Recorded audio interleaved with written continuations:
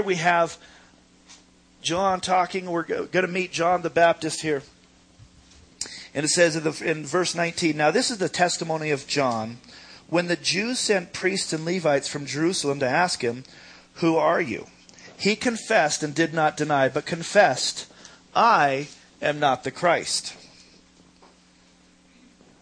That verse, I read it and reread it, and it's still it's so interesting the way it's written. "And they asked him, 'Well, what then? Are you Elijah?' He said, 'I am not.' 'Are you the prophet?' And he answered, 'No.' Then they said to him, 'Well, who are you, that we may give an answer to those who sent us? What do you say about yourself?' And then John's reply, and we'll get to that in a moment. So, here's the testimony of John, and the Jews come, and they were part of the Pharisee sect, and they're probably religious leaders, not just individual Jews. From the writing here, they're probably leaders being really sent from the main leaders of the synagogue, say, "We need to go check out who John is. Go find out who he says about himself." And so they come and they question him. It says, "Who are you?" And then verse 20, "He confessed and did not deny, but confessed, 'I am not the Christ.' And they said, 'Well, are you Elijah, the prophet?' And he says in verse 23, 'I am the voice of one crying in the wilderness, make straight the way of the Lord, as the prophet Isaiah said.'" See, John was out there and he had a following going on. There was people following him, and it was growing, and people were coming out for baptism. Now, baptism, the Jews, the Jewish people, the Israelites, they were familiar with the ritual washings. And being immersed or being baptized the way we understand it was not unfamiliar to the people at the time, but it wasn't a Christian baptism. It was really more of a ritual washing. And these were established in the book of Exodus, chapter 30, Leviticus chapter 17, where they were prescribed certain washings for cleanliness and of purification. And so they would even do immersion washing in what they would call living water. So some of the purification rites were done in either a river or a stream, or they had this big basin that they would use. It was called a mikvah, and they would have water flowing in and out because certain purification things needed living water, waters that moved. And so John is out doing something that was very understood and connected to the Jewish worship and purification rites, and he is baptizing them, is the word we use. But he's doing this. So this wasn't strange to them, but what was strange is that John's not a priest. The priests were the one who were supposed to perform these rites and these rituals and these things. And so John is out there, and he's got a following, and he's performing some Levitical acts. Now, this could go to your head. I mean, you go out to do something, and next thing you have a huge crowd following you. A crowd big enough that the Sanhedrin was concerned. The leaders were concerned because it was getting big. This wasn't 2 or 3 people coming out to be purified, to be baptized by John, because they'd go, "That's okay, whatever." But it was big enough that it got their attention, and they said, "We need to find out who this is." Now, do we really know if there was any sincerity in the hearts of those who were asking the question, "Who are you?" I don't know. But the answer was, well, are you the Christ? The Messiah would have a following, and he could do all of these things. And John said, he confessed and didn't deny. You know what? There's something in our flesh. There's something that could rise up in one of us and say, "This is my chance. All I have to do is say yes, and I'll have a following." He could have walked into a role that wasn't his for glory, but he didn't deny, "No, I am not the Christ." Well, according to tradition, if he's not a Levite, who else could be performing these? Well, if he was Elijah, of course, he could be doing these things. If he was the prophet, and all of it was no. John instead didn't answer them with who he he was. He kept saying, I am not, I am not, I am not. And then he just simply pointed to Jesus. I'm the one, the voice crying in the wilderness, make straight the way for the Lord.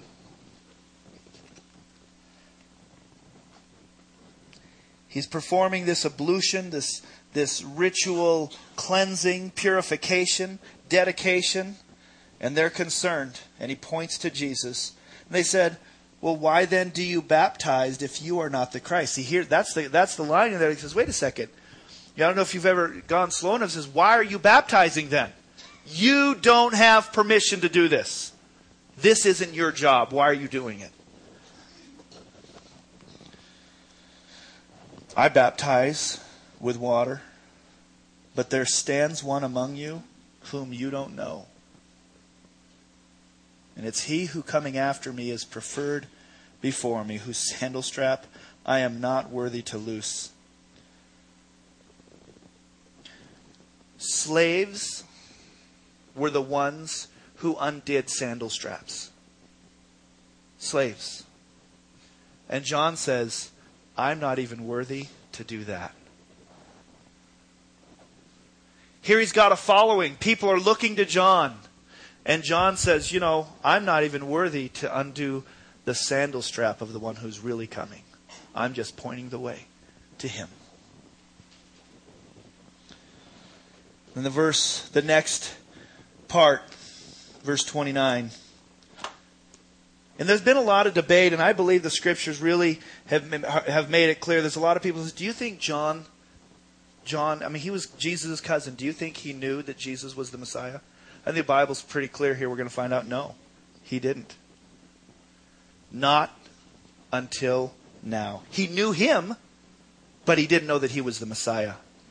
He probably thought he was kind of weird. But he didn't know he was the Messiah. The next day, John saw Jesus coming toward him. It says, behold the Lamb of God who takes away the sin of the world. And then we will see he recognized him. But reading on, it says, this is he of whom I said, after me comes a man who is preferred before me, for he was before me. I did not know him, but that he should be revealed to Israel.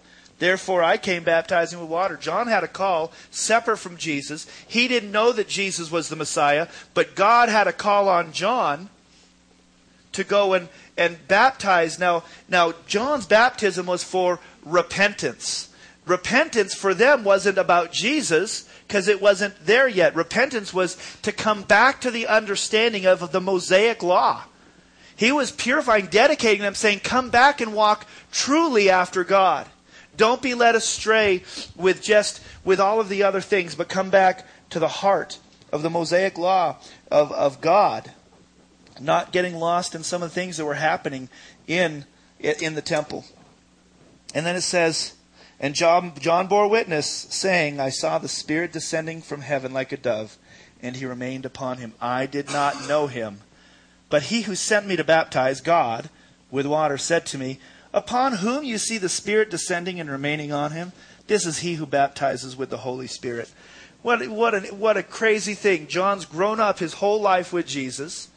He's baptizing, waiting for the Messiah to show up, and all of a sudden, the Holy Spirit descends upon Jesus. And John goes, you? I didn't know him until God revealed him to me. And this is he, Jesus, who baptizes with the Holy Spirit. He cleanses, purifies us, immerses us. The word baptism in the Greek means to fill up like a ladle. They would use the word to dye a garment. If they were going to dip a garment in dye, they would fully immerse it. And he says, Jesus, this is he who's going to come and fully immerse you in the Holy Spirit. And so the next day, John stood with two of his disciples, and looking at Jesus, he said, behold the Lamb of God. And his disciples begin to follow Jesus. John doesn't exalt himself. He points to Jesus. He's telling the people, come back to God. The Messiah shows up and he immediately points to Jesus. Points to Jesus. Even with his authority that's beginning to rise up where people are coming to him, he is nothing compared to Jesus. He's not even worthy to be a slave. And now John says something that's a picture for us. And he says, look, behold the Lamb of God. They're familiar with lambs. We've read the Bible enough. We know that in the Old Testament, there's a lot of lambs. They're being killed left and right. And they're used for free will offerings and sin offerings, atonement. Their lambs were being slayed for many things. And so John is already declaring, listen, here's a lamb. Here's a lamb which is setting up already that Jesus came to be sacrificed. But he doesn't say he's just a lamb. They sacrifice lambs all the time.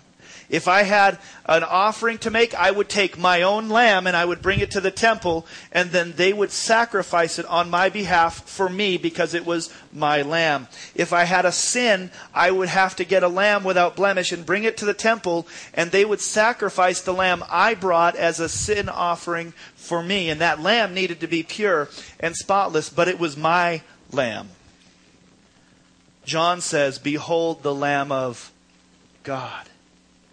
Jesus is God's lamb, the perfect lamb. He's going to offer his own lamb to fulfill his own requirements that sin needs to be atoned for. And it's going to be a perfect atoning. There's a connection here. Maybe you've already thought about it.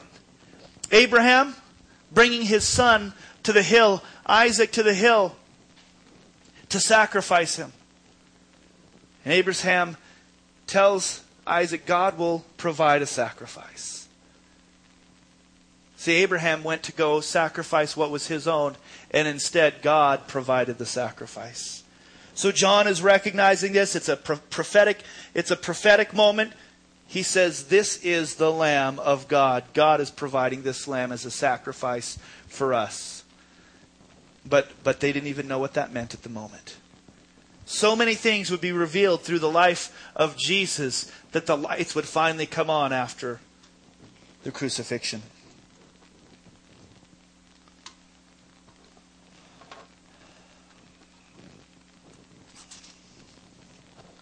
So this is the beginning setup of the book of John. Of the first chapter of John, as we're seeing Jesus and we're seeing John the Baptist. Now we get introduced. We've seen the Jews. We've seen John the Baptist, Jesus. Now we begin to get introduced to some other people. And it says, the two disciples heard him speak. Verse 37, they followed. And Jesus turned, and seeing them following, he says, what do you seek? And they said, Teacher, Rabbi, where are you staying? Jesus, come and see. One of the two who heard John speak was Andrew, Simon Peter's brother. The other one is unnamed. It's assumed that the other one probably was actually John the Apostle. It's probably John and Andrew.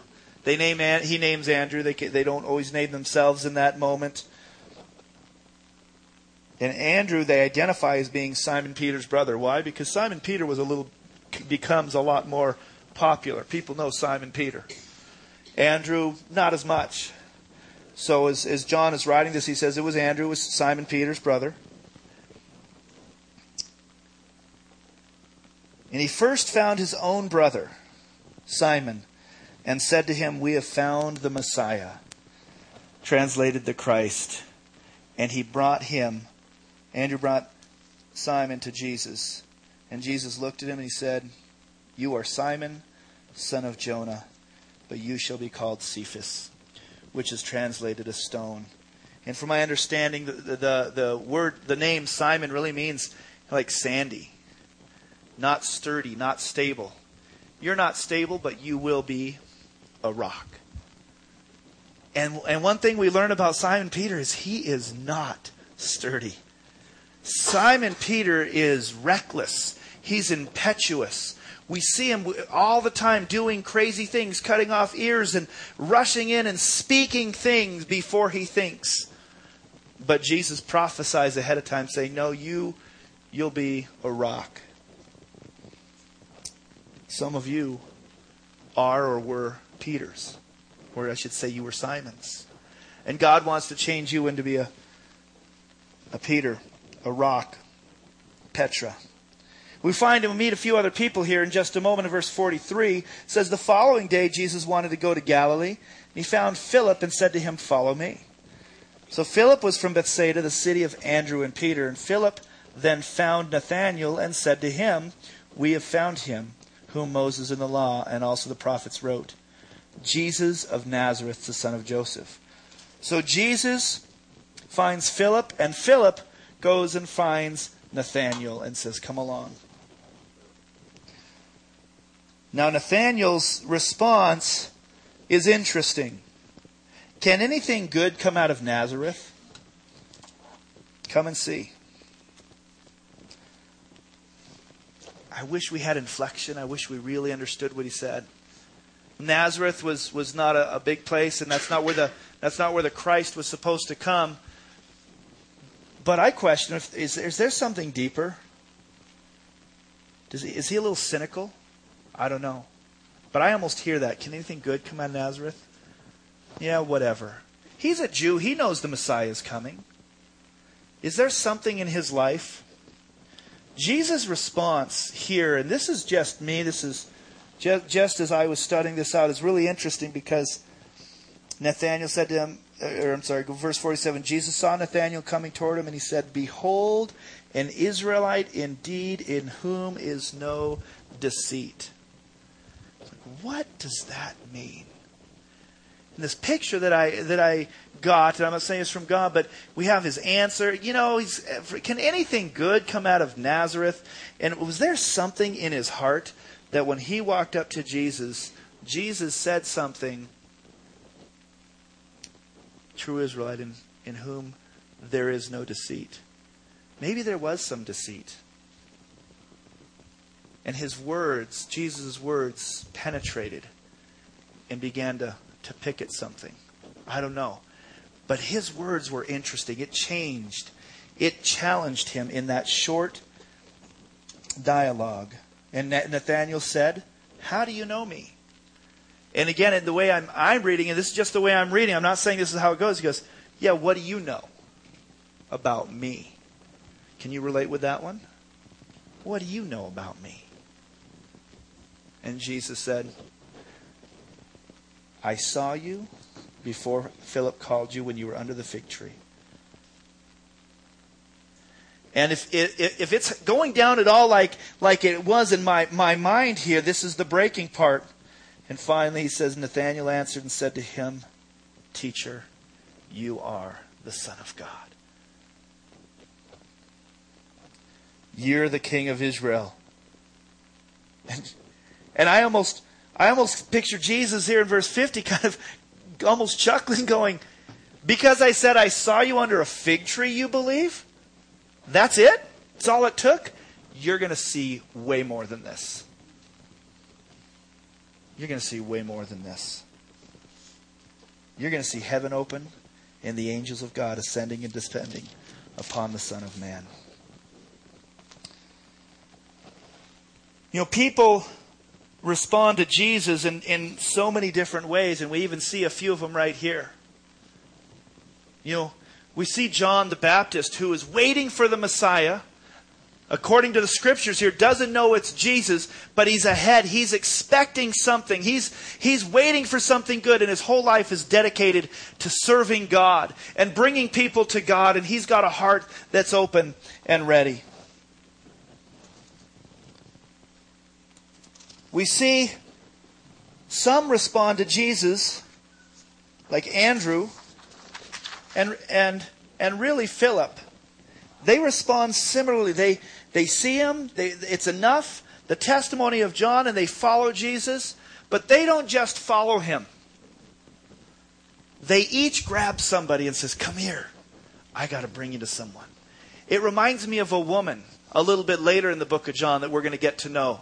And I really look forward. I look forward to so many of these chapters. But chapter 4 of John, when Jesus goes through Samaria, the disciples aren't with him, and he goes to the well, and he encounters the Samaritan woman. And we know the story. She was shacking up with another guy, had been married multiple times, and Jesus has an encounter with her, And she's really standoffish. Maybe like Nathaniel here. She's like, well, she's having a dialogue with Jesus. I don't think she even wants to know the truth. We'll get there in a couple months, probably. Chapter 4. But she's having this dialogue, and she doesn't even want to know the truth. But Jesus just keeps coming back at her, bringing it closer to home, until finally her heart is open. And then she runs to town and says, come with me. I want to bring you to a man who told me everything there ever was to know about me. That Jesus didn't do that. But her heart was opened up, and she said, I don't know anything about him, but you've got to see. Come and see. This is Andrew. This is Philip. That's the Samaritan woman. You know what? I don't have the answers. But something is different about this guy. And you need to check it out too.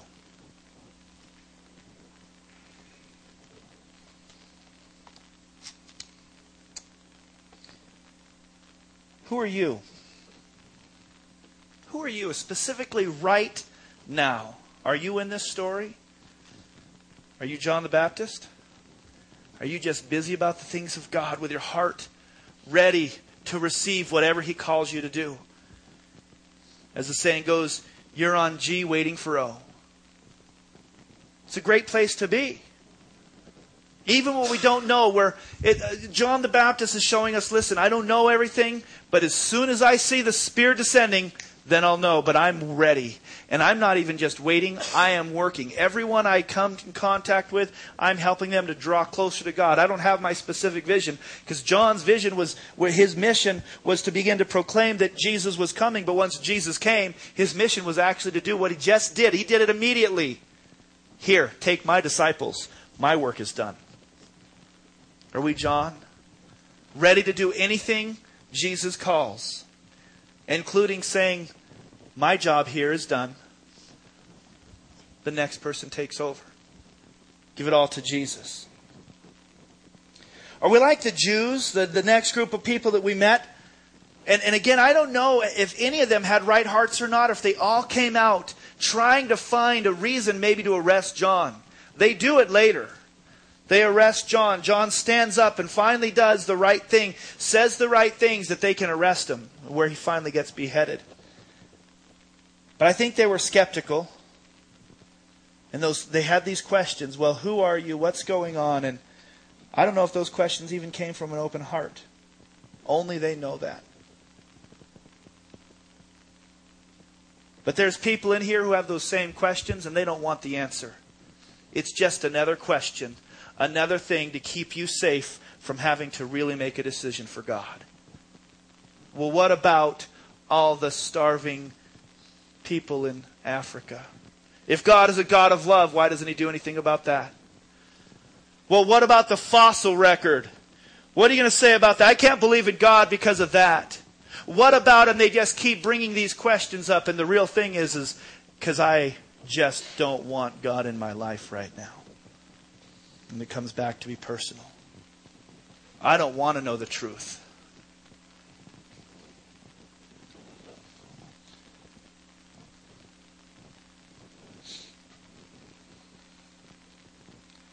Andrew and Philip, they're similar. They were quick to receive an answer, even if they don't have all the answers and they don't fully understand. Something in them says, okay. And they go and they take that hope to other people. That's the come and see.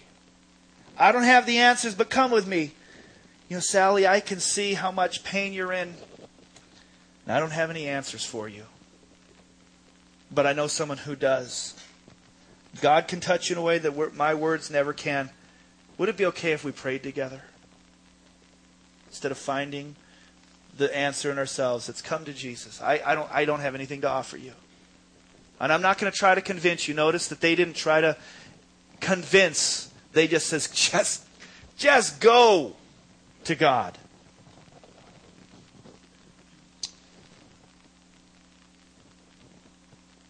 You know, it's one guy going to another, one girl going to another. You know, we get together, a few of us every week, and we help each other find God.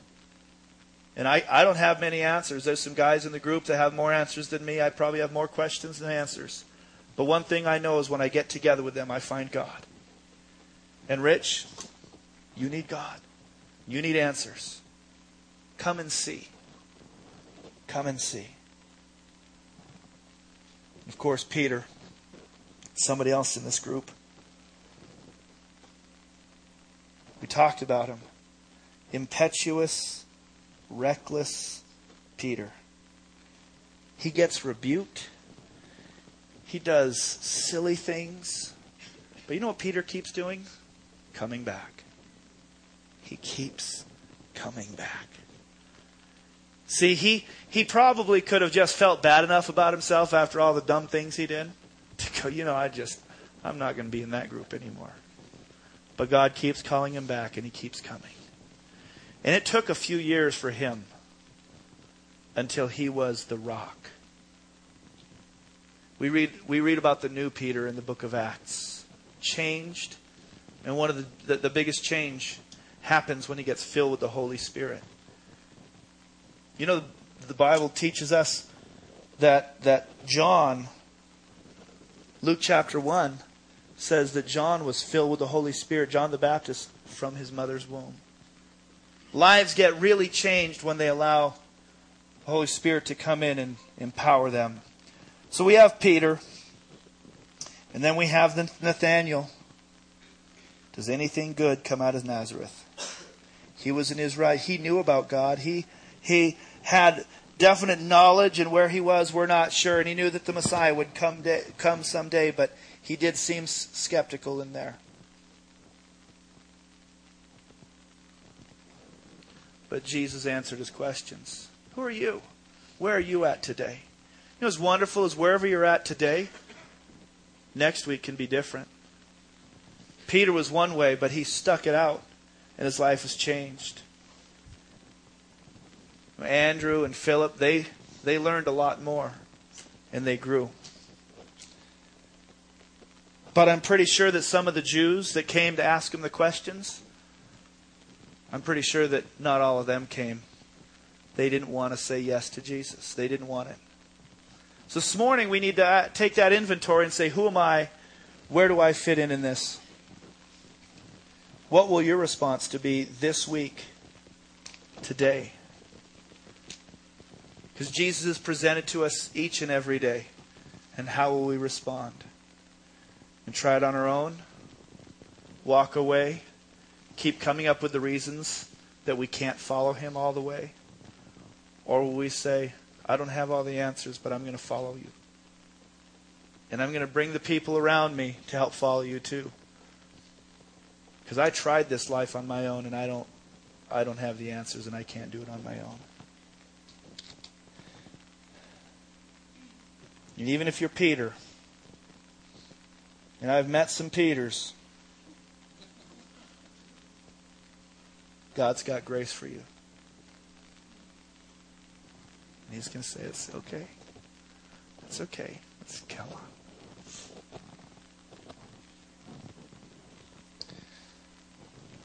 Father, this morning,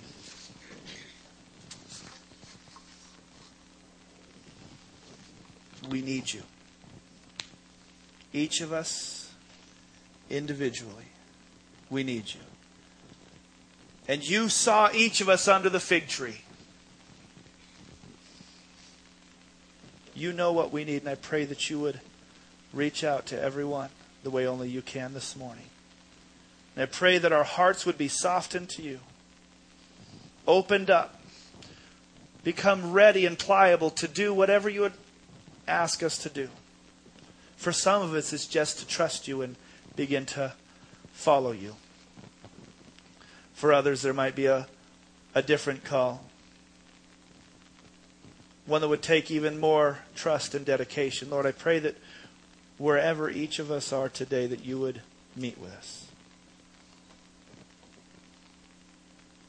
To say yes to you and to turn away from our own ideas, thoughts, fears, and begin to grow in you as you meet our needs. Father, we cannot do this on our own.